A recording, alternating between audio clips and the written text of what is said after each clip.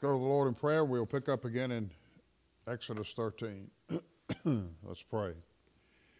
Father, good to be in your house again this evening to close out another Lord's Day. We thank you for the grace of this morning, opportunity to sit under teaching, to respond to the preaching of your word. And Father, we ask that you would move in our hearts this evening from the word as well.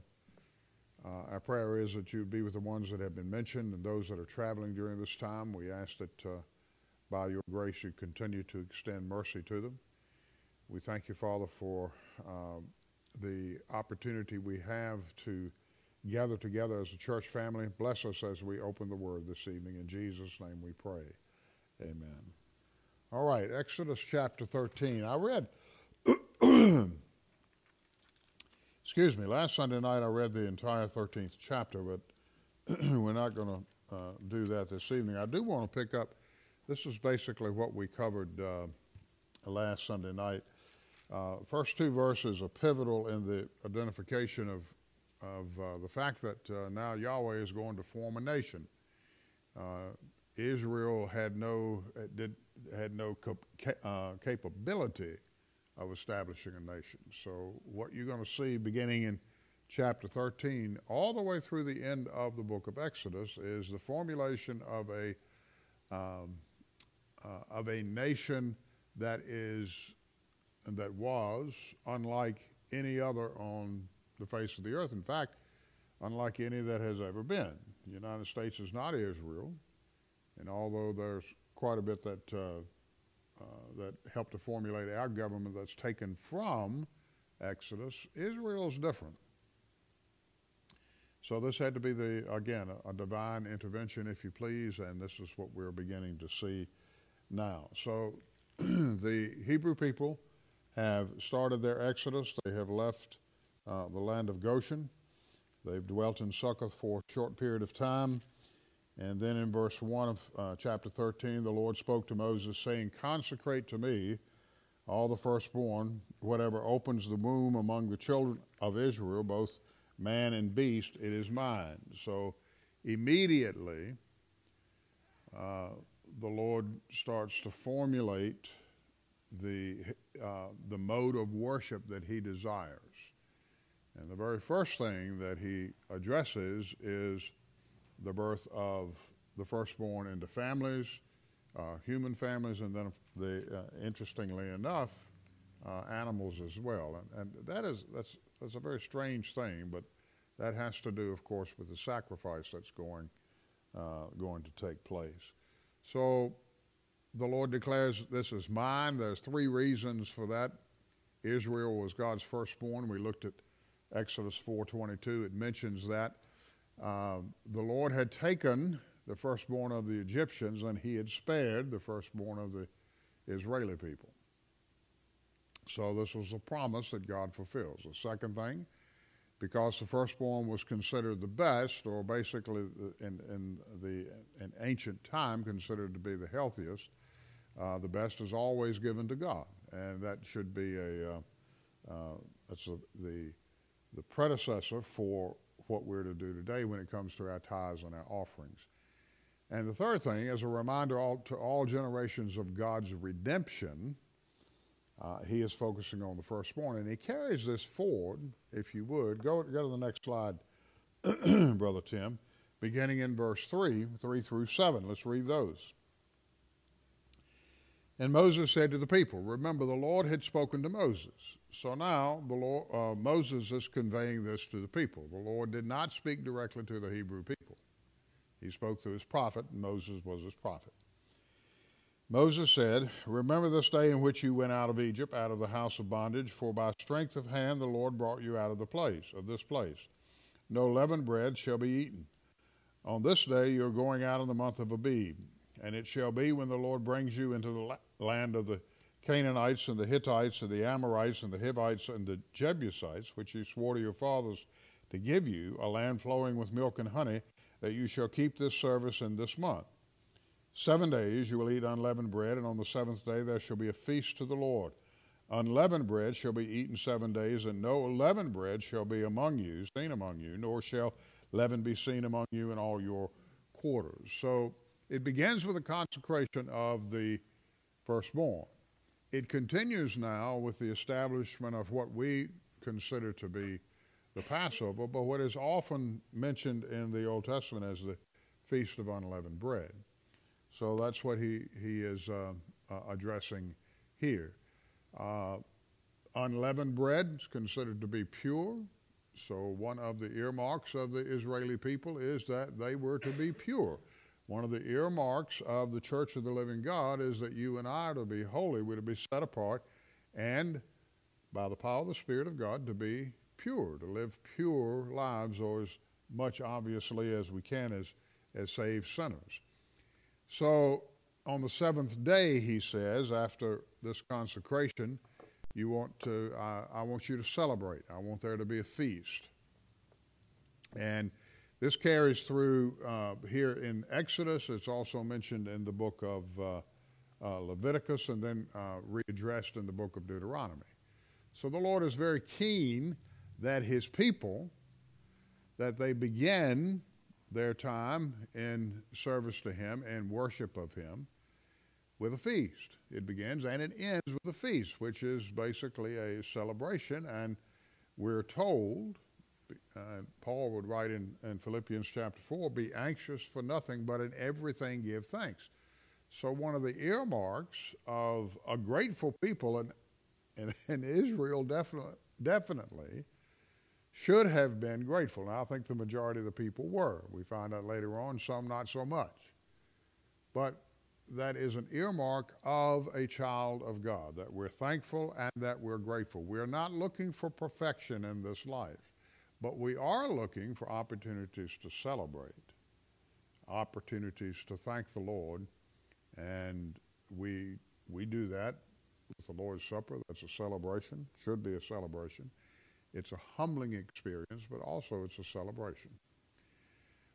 Verses 8 through 10, let's read those. And you shall tell your sons in that day, or your son in that day, saying, this is done because of what the Lord did for me when I came up from Egypt. It shall be as a sign to you on your hand and as a memorial between your eyes, that the Lord's law may be in your mouth. For with a strong hand the Lord has brought you out of Egypt.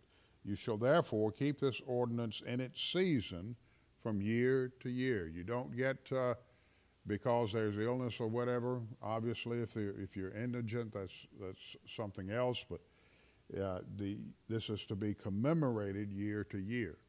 Now, there was a time toward the end of the Old Testament, and even during David's time, that the Feast of the Unleavened Bread was not celebrated.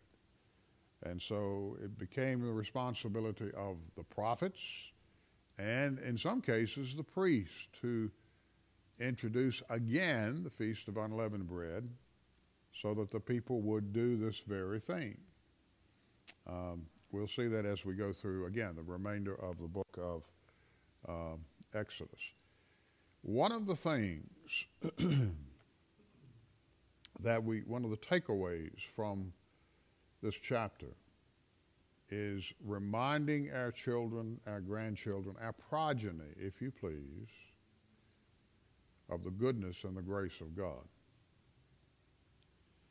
And that's something that we should always be willing as parents to do, is to, and our kids have, obviously they have difficult times, difficult days, just as parents do. But this is an opportunity to remind them that it is the goodness of God that causes us to desire him and to love him. So and that's what he's saying. He said, I want you to teach your sons what has taken place. After the crossing of the Red Sea, which is just a few chapters ahead, you will find in the writings of the Old Testament that many of the prophets mentioned the Exodus and the crossing of the Red Sea. The crossing of the Red Sea was the last line of demarcation that separated Israel from Egypt. And that is vitally important to who Israel was supposed to be. That hasn't taken place as yet. when we think about this application in our lives, often there are lines of demarcation, there are lines or characteristics in our life or places that we come to, Shilohs, the Old Testament calls them. That when we come to a Shiloh and we have an encounter with the Spirit of God through the Word, through preaching or teaching, that there's some perhaps rededication. It certainly happened when we were born again. There are times when we need to reconsecrate and refocus our lives. That's what the Lord is, this is what Moses is telling the people as the Lord has told him. So he said, you'll tell your sons in that day, this is what the Lord did for me when I came up from Egypt. Have you shared that with your children? This is what the Lord did for me. And he will indeed do the same thing. Now, toward the end of this passage, he talks about a very strange ritual, if you would. Verse 9, it shall be as a sign to you on your hand and as a memorial between your eyes, that the Lord's law may be in your mouth. For with a strong hand the Lord brought you out of Egypt. Now look over at verse 16. It shall be as a sign on your hand and as frontlets between your eyes, for by strength of hand the Lord brought us out of Egypt. So let's look at a couple of passages of Scripture here. Go with me to Deuteronomy chapter 6. This is a reference to the phylacteries. You've heard Jesus talk about that.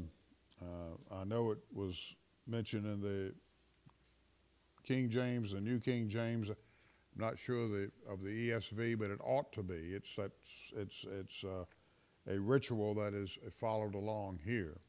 Look at verse 4 of chapter 6 of Deuteronomy. This is a Shema. Hear, O Israel, the Lord our God, the Lord is one. You shall love the Lord your God with all your heart, with all your soul, and with all your strength. Okay, this is the greatest commandment, by the way. This is what Jesus said. And these words which I command you today shall be in your heart. First thing that you need to do is commemorate and consecrate them in your heart. What happens on the outside is just a reflection of what is on the inside. You shall teach them diligently to your children, and shall talk of them when you sit in your house, when you walk by the way, when you lie down, and when you rise up. In other words, there's a perpetual observation of the Shema. We're never, and this was given to Israel, but you and I, it's still the greatest commandment, and it's fulfilled in the person of Jesus Christ. However, you and I still have a responsibility to love the Lord our God in our heart, our soul, and our strength. That has not lessened. So talk to your children about these things. Do so in a perpetual way. And verse 8, you shall bind them as a sign on your hand, and they shall be as frontlets between your eyes. You shall write them on the doorpost of your house and on your gates. Okay, the Shema should always be in your memory. So jump ahead to chapter 11, Deuteronomy chapter 11.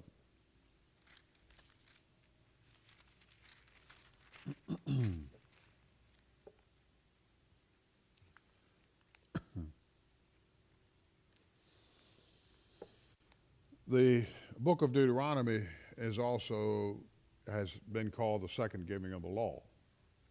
But you will notice something here, verse 13. And it shall be, if you earnestly obey my commandments, which I command you today, to love the Lord your God and serve him with all your heart and with all your soul. So you want to obey him, but you want to obey him because you love him.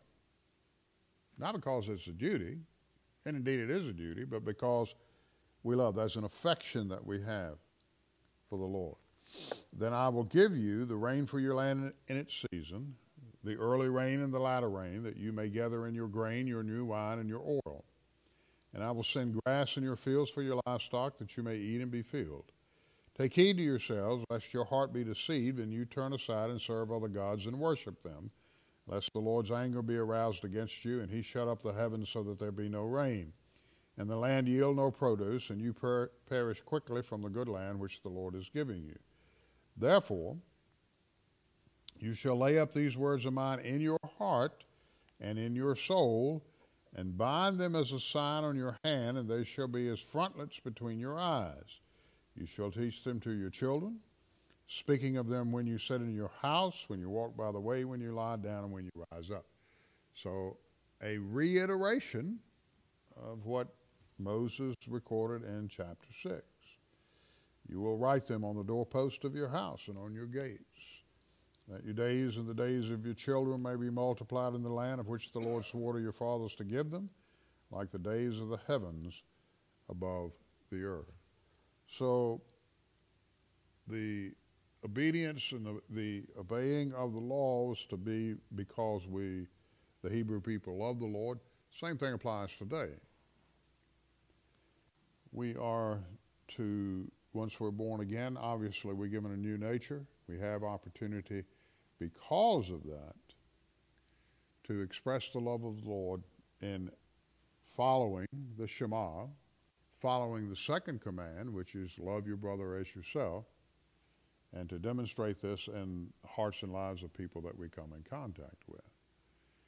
So this is the sign that is given to you. Now the Jews use this passage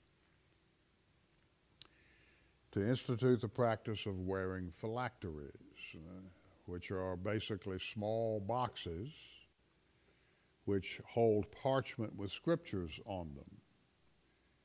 And they were held to the forehead or on the hands with leather straps. The Pharisees, Jesus himself, and I think that may be on the next slide. Go to the next slide, if you would, brother.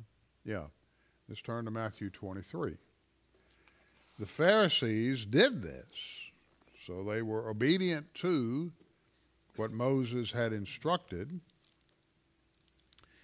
the Hebrew people, but they were obedient because it was a legalistic opportunity for them. See how righteous I am. I do these things, and therefore I am righteous. So it was a display, and Jesus himself would say that. Look at Matthew 23.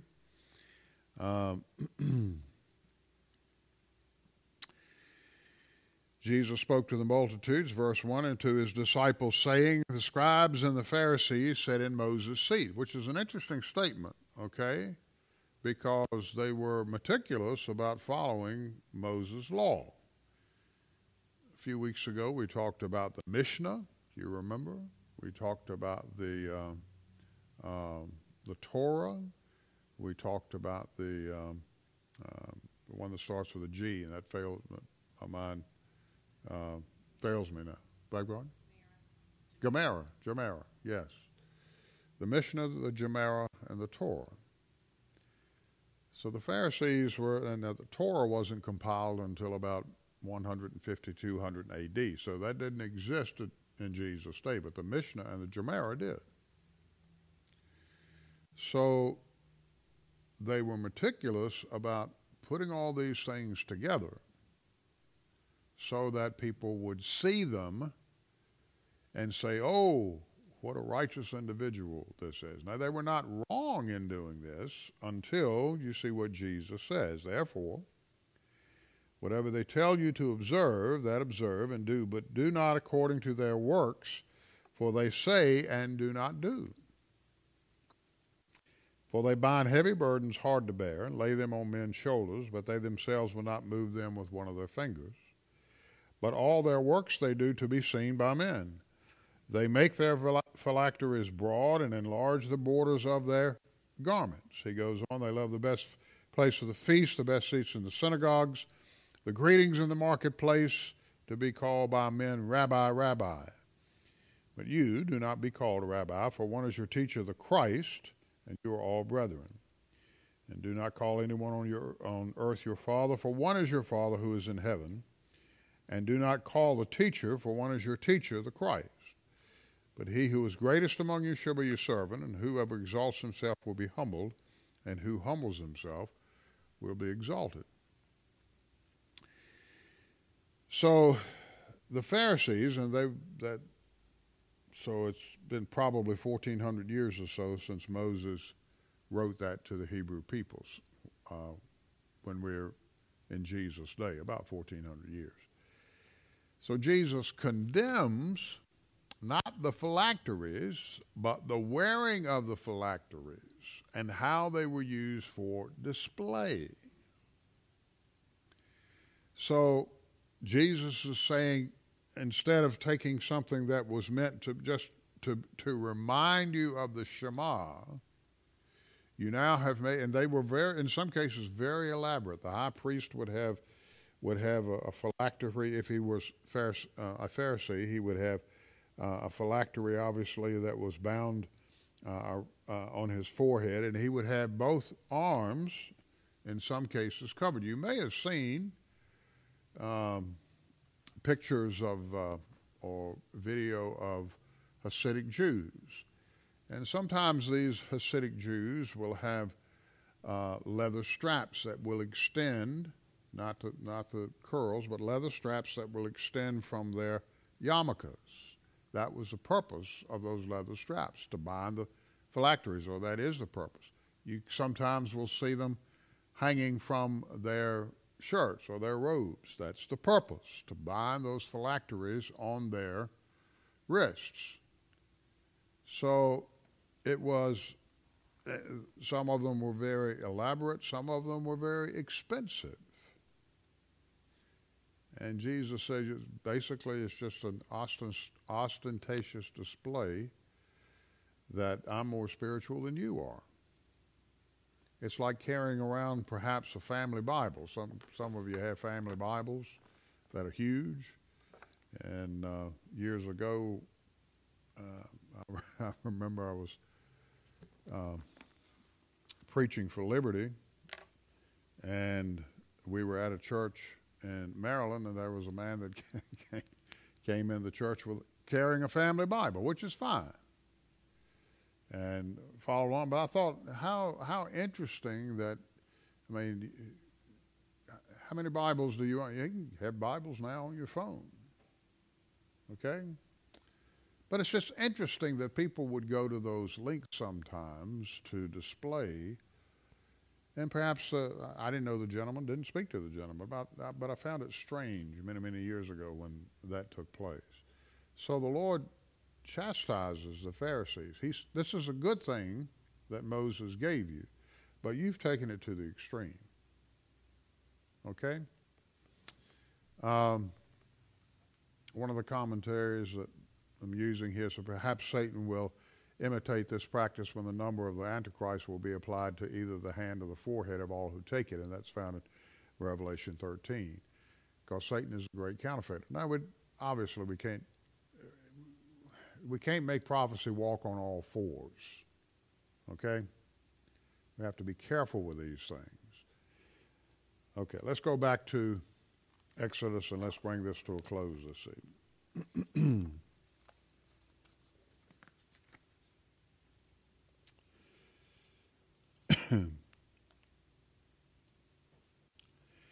Verse 9 says, "It shall be as a sign to you and on your hand, as a memorial between your eyes, that the Lord's law may be in your mouth." Okay? With a strong hand the Lord has brought you out of Egypt. Yahweh did not command that literal boxes would be tied to the hands or the forehead, but that was what proceeded from this. It was not a requirement. Now, it's a good thing if we commit Scripture to memory. That's part of an opportunity we have that the Spirit of God uses to cause us to pray and to cause us to celebrate. But what he's talking about here is that the word, and we've read the Shema, should be in your mouth at all times. So these are the beginnings of the focus on how Yahweh desires to be worshipped. And it goes, as I said, through the book of Exodus, actually goes into the book of Leviticus. So we're going to stop there this evening with verse 10. Any comments or questions on what we've covered?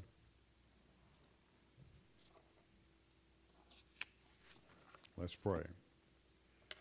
Father, we thank you tonight for your Son, the Lord Jesus Christ.